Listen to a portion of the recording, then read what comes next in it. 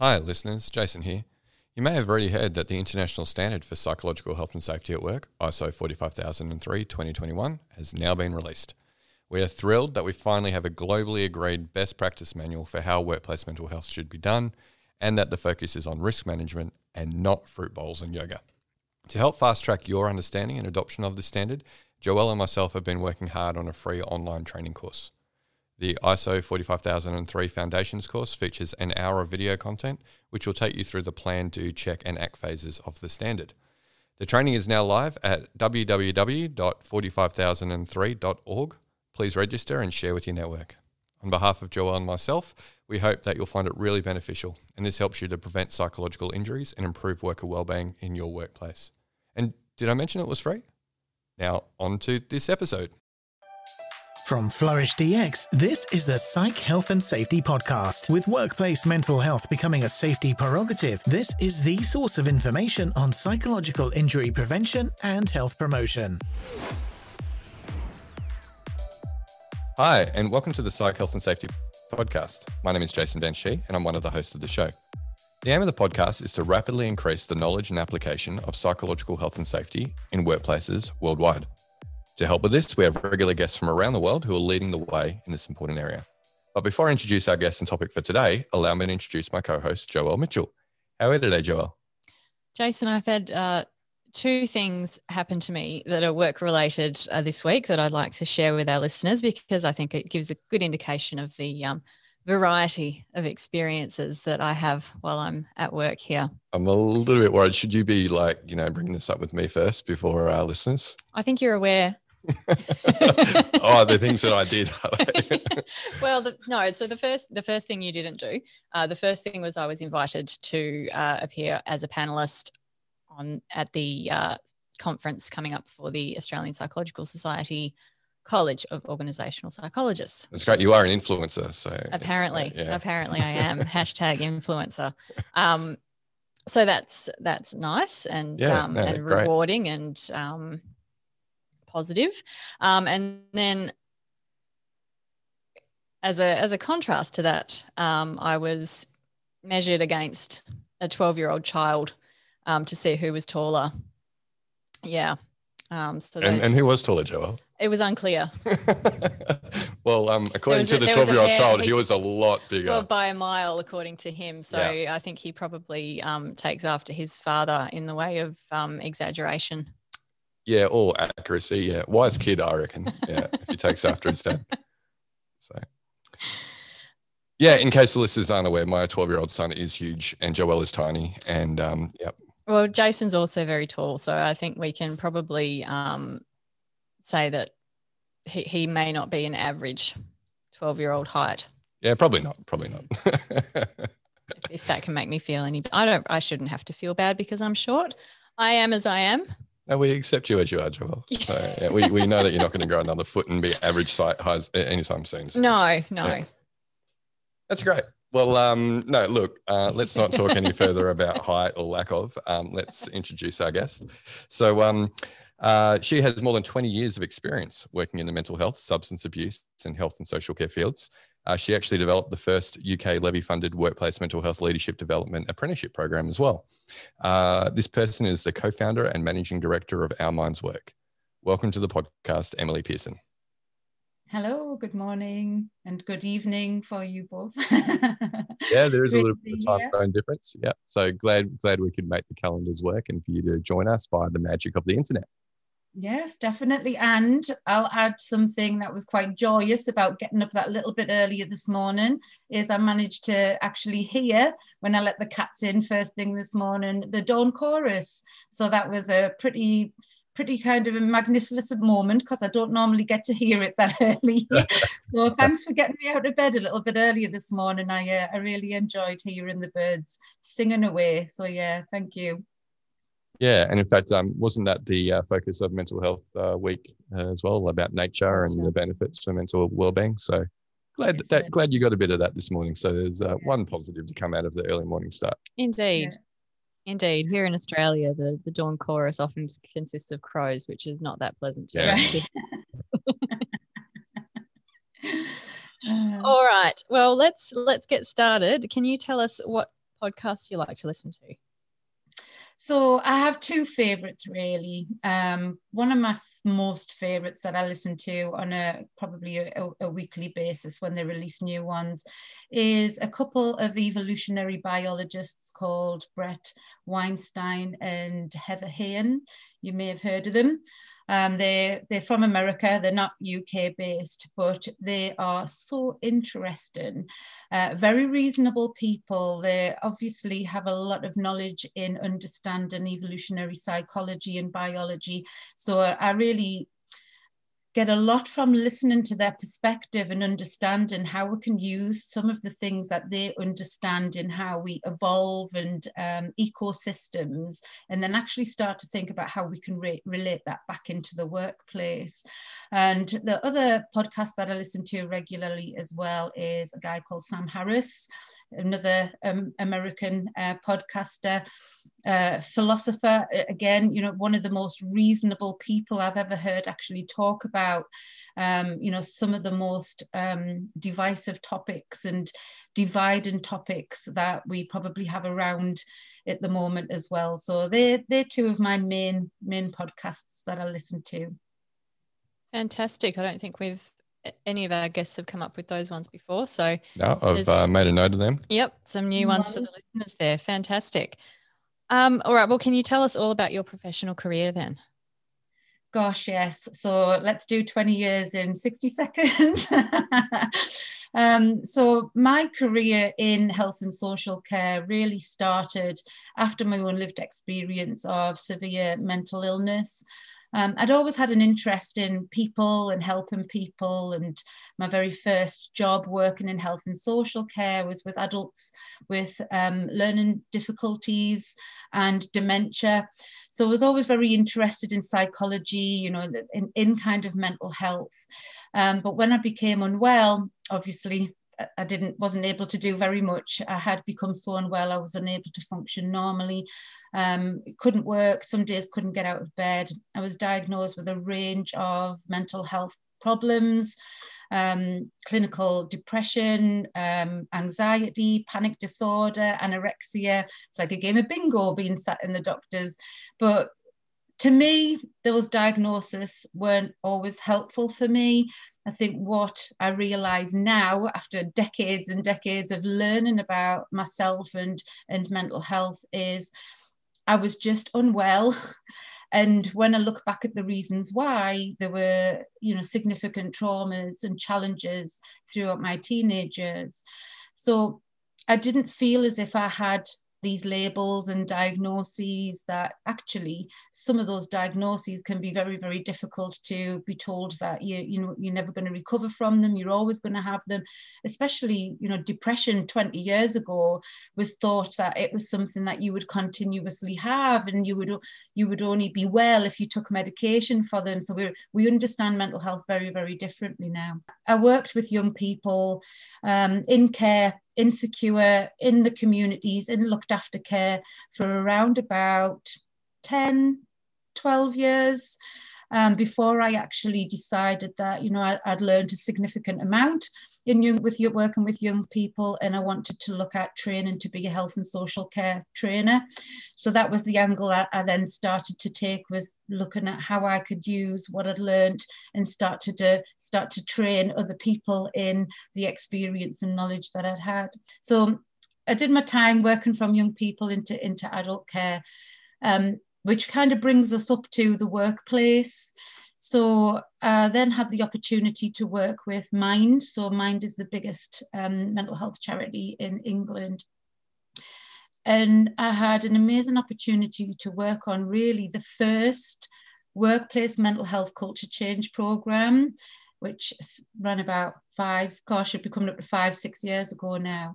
And this was called the Blue Light Programme. And I was part of an amazing team who actually designed and delivered a culture change framework of training, implementing a range of initiatives in the workplace, getting senior leaders on board to really lead the culture change. So all the things that we talk about now, this really was an innovative way of actually bringing in these culture change programs. And up in the Northeast, I managed and led the Northeast Network. So that was where we delivered into the 6 local emergency services. We had, out of all the 6 pilots, the most successful pilot. The thirst and passion in the Northeast to really implement, these products and services that we designed was just phenomenal, absolutely phenomenal. And they're still ongoing now, not just up here in the Northeast, but many of the pilots and many of the mines across the UK now continue to deliver the Blue Light programme. So, it's completely embedded into workplace practice and culture. And that was always, and that still is always, where we want to get to when we're talking about culture change in the workplace. So that was really my first experience, bringing all of what I'd learned and all my qualifications and knowledge into understanding mental health in the workplace. And I keep talking about environments because this really is part of the Our Minds Work model of understanding workplaces. We talk about workplaces as an ecosystem, and how an ecosystem can be very fragile, to things like change. But we also understand what a flourishing ecosystem looks like. And as humans, that's generally what we're constantly trying to achieve. And we probably understand how to do that better in the world of, the trees, the sun, and our real life nature ecosystems that we just started talking about there. And if them birds weren't singing this morning, that would tell me that my ecosystem either didn't have any birds in it, which would probably mean I'm maybe sat in a city somewhere, or if I was out in nature like I am here, that would be a real worry to me. So we like to think about the workplace as an ecosystem in this way, and how all the different parts actually come together to create a healthy, thriving ecosystem, which we want to create. So that's kind of where I'm at now. And once I left working for Mind, I set up Our Minds Work with a couple of co-founders. Sorry, excuse me. And our mission really is to create mentally healthy workplaces that thrive by implementing our culture change model. So we've actually created our own framework of culture change in a specific order, and we support workplaces to actually implement this culture change to help them to move from an ecosystem that may be at risk. So actually an ecosystem that causes psychological injuries, aren't even legally compliant when it comes to things like work-related stress and following the HSE legislation, all the way through to what we call inspiring culture. And that really is where that culture is so embedded. It's just part of daily practice. It's part of the way that you think about your workplace as an ecosystem, and you're constantly evaluating it. You're constantly collaborating together for better outcomes, and you're constantly trying to empower and encourage people to take ownership for their own mental health, but also for the changes to create a mentally healthy workplace. So that eco model, which I've just mentioned there, is about evaluation, collaboration, and ownership, all really fits into how we look to understand the world of the workplace as an ecosystem. And one of the reasons why I like to think about it that way is because my very first job working in the training centre for young people, you can just imagine what that environment was like. You can just imagine what that ecosystem was like. It was a really, really difficult place to work. And it was a very, very difficult place for young people to be in, away from the family, away from the friends, Cat C prison, officers walking around, restraints a lot of the time, struggling with mental health problems. It was the complete opposite of what we want to achieve in the workplace. So I've seen what it looks like when it's not going very well. So what we want to be able to do is to achieve something, where we can all have access to support when we need it, so that we're able to thrive. That was a little longer than 60 seconds. Sorry. It was a very thorough overview, but very Very good to understand the journey, I guess, from your own lived experience to some of your early professional experiences assisting people who were in a similar position or worse than what you were, and how you've now translated that into more of a corporate environment. So I am interested in our Minds work, and you talked about this ecosystem, but what are some of the specific deliverables that you provide to organisations who engage your services? Yeah, definitely. So one of the things that we don't do is we don't do tick boxes. So we have designed our own culture But change. I found companies really like tick boxes. So Yes, they do. So they tend not to be our clients. Great way of filtering them out, really. I yeah. think so. Somebody said to me the other day, I bet you're really busy during Mental Health Awareness Week, and we are no busier than we are any other time, because the clients that we work with them over years and years and years, and we actually train people to run their own campaigns. So we don't get people messaging us going, can you just come in and do an hour's talk because it's Mental Health Awareness Week? And actually, if we did have that, we would be saying, well, do you have this in place first? If somebody comes out of this session and says, I'm struggling, where do we send them for help? Do your managers know how to support that person? So we generally get to the point where it's like, maybe this isn't the right time for you, and we're not the right company to deliver a tick box exercise. I said good on you for, not taking those clients on board who don't want to do it properly. Yeah, definitely. Yeah, very interesting. So what we're wanting to talk to you about today is the mental health first aid component of that, and probably more broadly looking at the way that organisations commonly use mental health first aid, and maybe some of the issues that might be associated with that. So to sort of lead into that, do you have some observations about how mental health first aid is typically implemented in organisations? Yeah, I mean, when we talk about mental health first aid, it's a bit of an umbrella term, because there are many different products when it comes to mental health first aid. Some of them are accredited, some of them are not accredited. There's a range of organisations actually delivering what we call mental health first style initiatives. So I think when we think about a starting point, I like to explain things visually. And the way that I like to think about it is mental health first aid is generally known as a 2-day training course that is probably more based on mental health awareness rather than, really building skills and behaviors in somebody to become a person in a specific role. So if you just put people on this mental health first aid 2-day training course, and you're now saying you're a mental health first aider and you have a specific role, expectations, responsibilities, but you don't do all of the things that's needed to do to safely implement that. It's a bit like saying, so we're going to start up a peer-to-peer support service. We're going to call them mental health first aiders. They're there to provide, mental health listening and signposting to colleagues. And okay, great, you've gone on your 2-day training. Now what do you do? The way that I like to visually represent this is, imagine you've trained 50 to 100 people on this training course, and some of the companies we come across, even exceed that in a workplace. And they're all stood in the car park, and it's raining, and the wind's blowing. These people are stood there. People are walking past them going, what are they stood there for? I'm not quite sure what they're supposed to be doing, not paying any attention. That's a bit weird. I don't understand why they're there. These people are not protected by anything. Nobody knows what they're doing.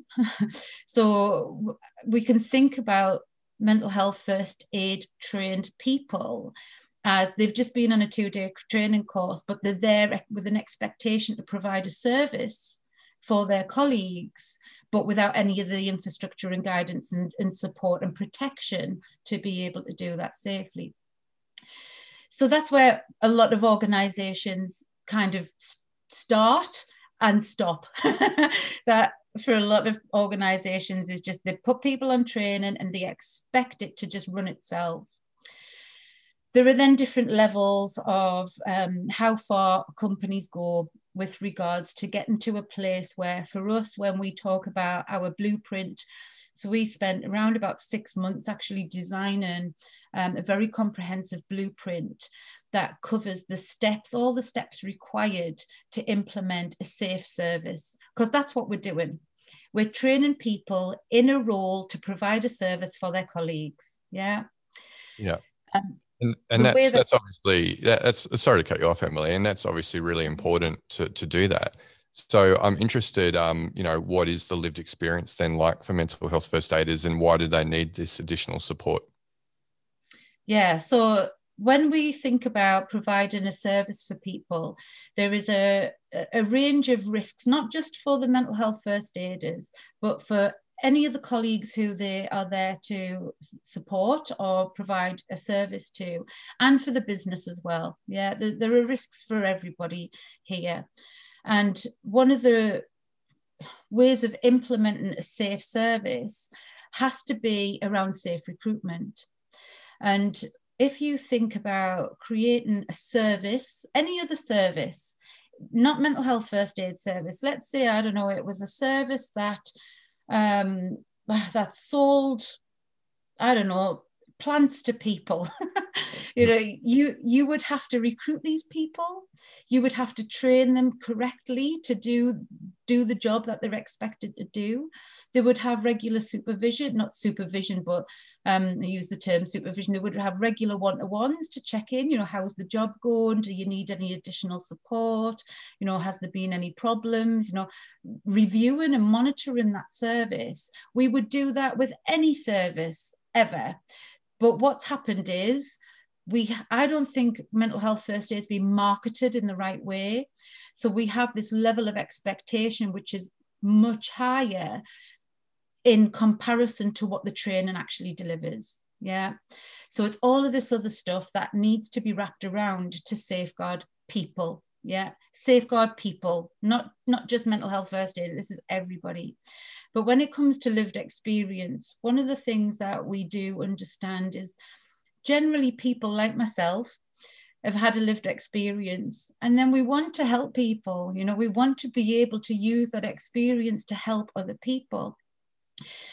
There's a couple of things around this. Is one of the issues around recruitment around mental health first aiders has generally just been, who wants to be a mental health first aider? People put their hands up and they go along to the training without really understanding the kind of complexities and the really importance of the role and the responsibilities that's expected of them. So that in itself can be very, very difficult for people if you've got a lived experience and you're not prepared for some of the conversations that you might now get into. There's no triage, there's no protective barrier. That person maybe doesn't know how to deal confidently with a situation where they're in, where actually they're having a conversation about something that might be triggering some of their past trauma. So when we come to kind of safeguarding people, it includes one element of safeguarding people who potentially have a lived experience. So keeping to that thread, our blueprint, we sat and really thought about this. And, I was part of setting up a counselling service for a local mind.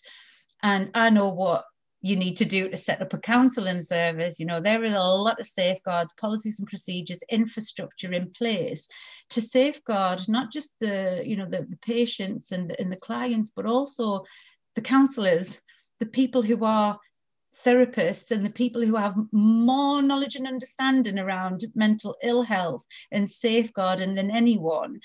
And one of the ways that this is done is kind of through a triage process and through understanding who your counsellors are. So, for example, a triage process helps us to figure out, why is this client coming for support? If that client is coming to talk about domestic violence and abuse, you are not going to match them with your therapist who has said, look, I don't do domestic violence and abuse. It's too close, it's too raw for me. But in the workplace, when we say, come and talk to us about mental health, you are opening the door to people coming and talking about anything connected to our mental health. And there is no triage, there's no safeguards in place. So one of the ways that we work with organizations to implement this part of safeguarding people around kind of preventing vicarious trauma and re-triggering people into potential relapses is we say there's a couple of things. One of the things is about how you market the service. So we talk about, so remember all those people out in the car park? We talk about our infrastructure, and Blueprint is actually about creating them a lovely building. It's got a roof on it, which means it's protected from policies, procedures, guidance on actually how to function this service, how to review it, how to keep it safe. It has lovely windows that are transparent, so you can actually see into the service. You know exactly what them people are there for. You know exactly what confidentiality means. You know exactly that somebody can breach confidentiality if there's a safeguarding risk. You know, a lot of organizations don't have safeguarding policies and procedures in place or trained in understanding what this means, yet they'll have, you know, hundreds of mental health first aiders kind of walking around, either potentially missing safeguarding opportunities, or there is a potential greater risk that, you know, if it's what the worst that can happen, a life is lost due to the risk of suicide and it hasn't been managed appropriately. So this is a really important part of creating this safe environment for your mental health first aiders, or we like to call them mental health advocates, because it's more of an advocate role the way we train them. You know, this really is about providing the safety for them to practice safely. So they're providing a service safely for them, as well as for the people who they're going to be potentially, you know, listening to. So one of the ways is about your access points. How do people access your service? So we talk about access points as the less number of access points you have, the more you can safeguard it, the more you can triage it. So for example, we'll generally say you should really have 2 access points. An access point should be, you know, kind of face to face. You've bumped into somebody, you know, over the water cooler, and you've just said, oh, you know, I've had a really difficult time this morning. Are you free for a chat? But part of that safeguarding for that mental health first aider has to be the confidence of saying, you know, straight away, so, you know, I'm here to talk to you today. This service is confidential. Unless you tell me something that puts you or somebody else at risk of significant harm, then I'll have to follow our policy and procedure to make sure that people are kept safe. What is it specifically that you want to talk about today? And if that person then says a topic like, I've just, you know, had a bereavement, and you're a mental health first aider sat there who only had a bereavement 3 months ago, they need to be comfortable and confident in saying, I'm definitely not the right person to speak to you today, but let me find somebody that is. Yeah. Because we would do that in therapy services. We would have those layers of safeguarding in place, because you could potentially re-trigger somebody through relapse and vicarious trauma that way. Yeah. Yeah, no, that sounds very sensible. And yeah, you can understand why there needs to be a lot more thought put around mental health first aid, rather than just like being your first port of call. Oh, let's get, you know, 10 volunteers to go on the course and then we're kind of done. So yeah, really good that you're providing that extra level of safeguarding for those people. Yeah. So, I mean, I think you've outlined fairly well there some of the hazards that you can experience when you are a mental health first aider if it's not if those protections aren't actually established by the organisation. Do you think that organisations have an appreciation of that, or is it something that they need a lot of educating about? One of our employees who's actually doing an apprenticeship at the moment, they did this really great activity, which I think is a really great way of showing this. They were all asked to make a paper hat without any direction or guidance. So they're all making these paper hats. Some of them are really terrible and falling off people's heads. You know, some of them were all right, but they all look very, very different. Afterwards, they then gave them the guidance and said, okay, follow this guidance and make your paper hat. Everybody's paper hat was the same. It all stayed on the heads, and it actually looked wonderful as well. And I think this is a really great way of saying, a really great way of showing people that you only know what you know. And when it comes to mental health, there is nobody in a workplace who has qualifications, experience, even understanding the implications of some of the policies and procedures that they're expected to have in place. There's nobody generally in a workplace who has that level of knowledge and experience who could actually implement something like that in a very safe and comprehensive way. Sorry. So that's why we created this blueprint, because we can say, look, we're here to help you. We have this blueprint. We'll support you through all of the steps so that when you get to the point where people are actually connecting with their colleagues, you can sleep at night. You know that it's been done safely. There's regular support being put into place. People have been developed. They've got guidance on how to manage situations. Everybody knows what the infrastructure is. If X happens, do Y. And without all of that, I honestly, even I didn't sleep, knowing that people weren't doing these things. And this is what really triggered us to create our own blueprint, because some of the guidance that we were seeing being provided on implementation of mental health first aid style initiatives was frightening. I remember reading one literally just about a month before we released ours. It took us about 6 months to write ours, and as you can see, it is in extremely depth. I mean, I've just told you about one tiny little part of that there, and this element in the guidance said, if you are concerned about somebody's risk level when it comes to their mental health, tell someone. And I read that and I went, tell who? Who are we telling? It's almost like these companies are not taking responsibility actually for what they're implementing.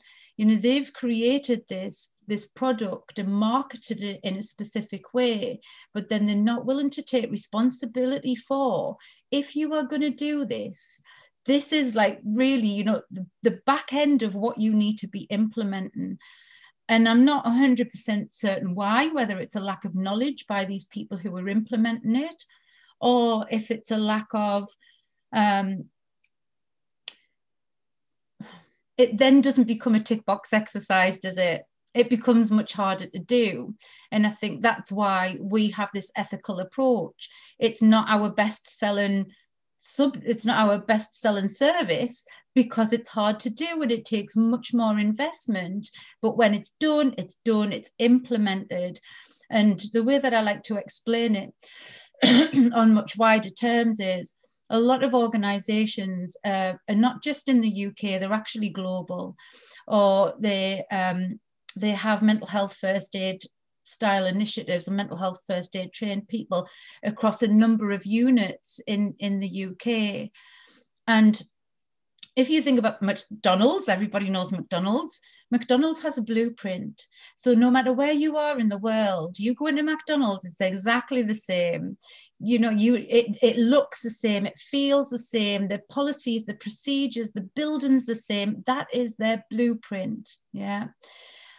That's what our blueprint does. So then it doesn't matter where your mental health first aiders are in the world, in the UK, they're all following the same blueprint. That's the beauty of this type of infrastructure. Or you have hundreds of mental health first aid trained people without that. So you're back into the car park, people stood in the rain, people walking past them. People are not doing what they're not comfortable to do, what they're expected to do. So, it is a huge part of creating a mentally healthy workplace. But like you say, it is a part of a strategy. So if you are going to the part where you're just training mental health first aiders without all of that other stuff, you're creating a bigger risk than having none at all. Yeah, and that's a really interesting point because, we talk a lot about risk management on this show, given it's a psych health and safety podcast. And one of the fundamentals of risk management is being aware that when you bring in a control to mitigate a hazard, that you're aware that you might be bringing in an additional risk. And so often I think organizations bring in mental health first aid training because they think that they're addressing the risk of poor mental health. But what they're doing, as we've been talking about in this episode, is, well, now you're putting another group of people at risk because you don't have the supports or the controls to manage the risk that they're exposed to. Yeah, it's almost like bringing a subcontractor in to do your high hazard work, and your workforce is protected, but we won't worry about the contractor that's actually putting themselves at risk. Yeah. So it's a fundamental thing that I think organizations need to understand, and I think you're doing important work. And so actually on that, you talked a bit about, I guess, over the last close to hour now, you've talked about, your progression from someone with lived experience to a real interest in working with people who have their own experiences of mental health problems. And now also then how you are providing further support for companies who want to create, I guess, safe mental health first aid in particular kind of programs or peer support programs, safeguarding these people. So looking into the future, into your crystal ball, what are your hopes for the future of workplace mental health? So I think where we are now, and this is always really interesting because I look at how far have we come, and especially in the UK, when mental health in the workplace started to become a thing, we called it a movement. Any movement has progression and should be shown kind of measurable outcomes. And I'm still struggling to see some of those. Obviously, I think we really are just scratching the surface when it comes to mental health in the workplace. What we have done is really started to reduce stigma and build people's awareness. That's really what we've done over the past 5 to 6 years, definitely. We haven't seen any of the statistics coming down yet, specifically when it comes to work-related stress in the UK. The latest statistics before the pandemic happened, we saw the highest level of reported work-related stress, anxiety and depression than we have since HSE started to collect that data 18 years ago. And it had gone from a steady incline to this, really strong peak. So, this is also a reasonable thing to happen when you do raise awareness and reduce stigma. You do see a peak. You'll see a peak in sickness absence, people reporting that actually it's not a cold, it is a anxiety, or I'm experiencing stress. So that is reasonable to expect that. And I think that just shows how early on we are when it comes to mental health in the workplace, because we're still seeing that spike. We're not starting to see it come down yet. There are certain things for me that there is an issue around. We're not evidencing certain things. So when we think about, again, mental health first aid style initiatives, in the UK, we've probably got somewhere like over 800,000 people who have been trained in some form of like mental health first aid. And when you look at suicide rates in the UK, we're up to about 6,000 a year. For every one suicide, there's about 20 attempts. So that, bumps the statistics up to somewhere around like 250,000 attempts every year. And then add to that the people who are thinking about suicide, but actually not going as far as attempting it. We're talking about a lot of people.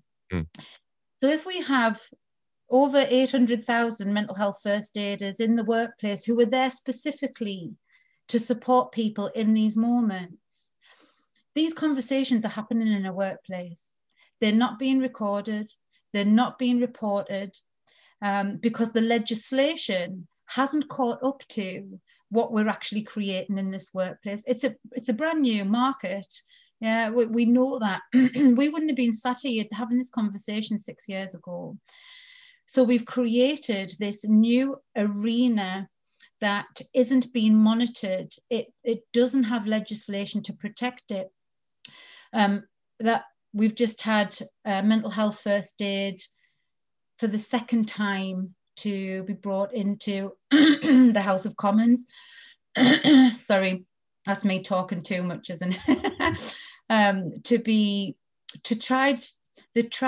had tried to pass it as a legal obligation for employers, but it's failed again, you know, and the reasons why it's failed are just some of the reasons what we're talking about here today. You know, when you think about physical first aid, there is legislation, there are reporting mechanisms, you know, people, if you send somebody to, you know, A&E, you've got to actually sit down and write a report, and it's monitored and it's reviewed. And when it comes to mental health first aid, where someone's at risk of suicide, people don't have safeguarding policies and procedures in place, or even critical incident forms that should be filled in when these things are happening.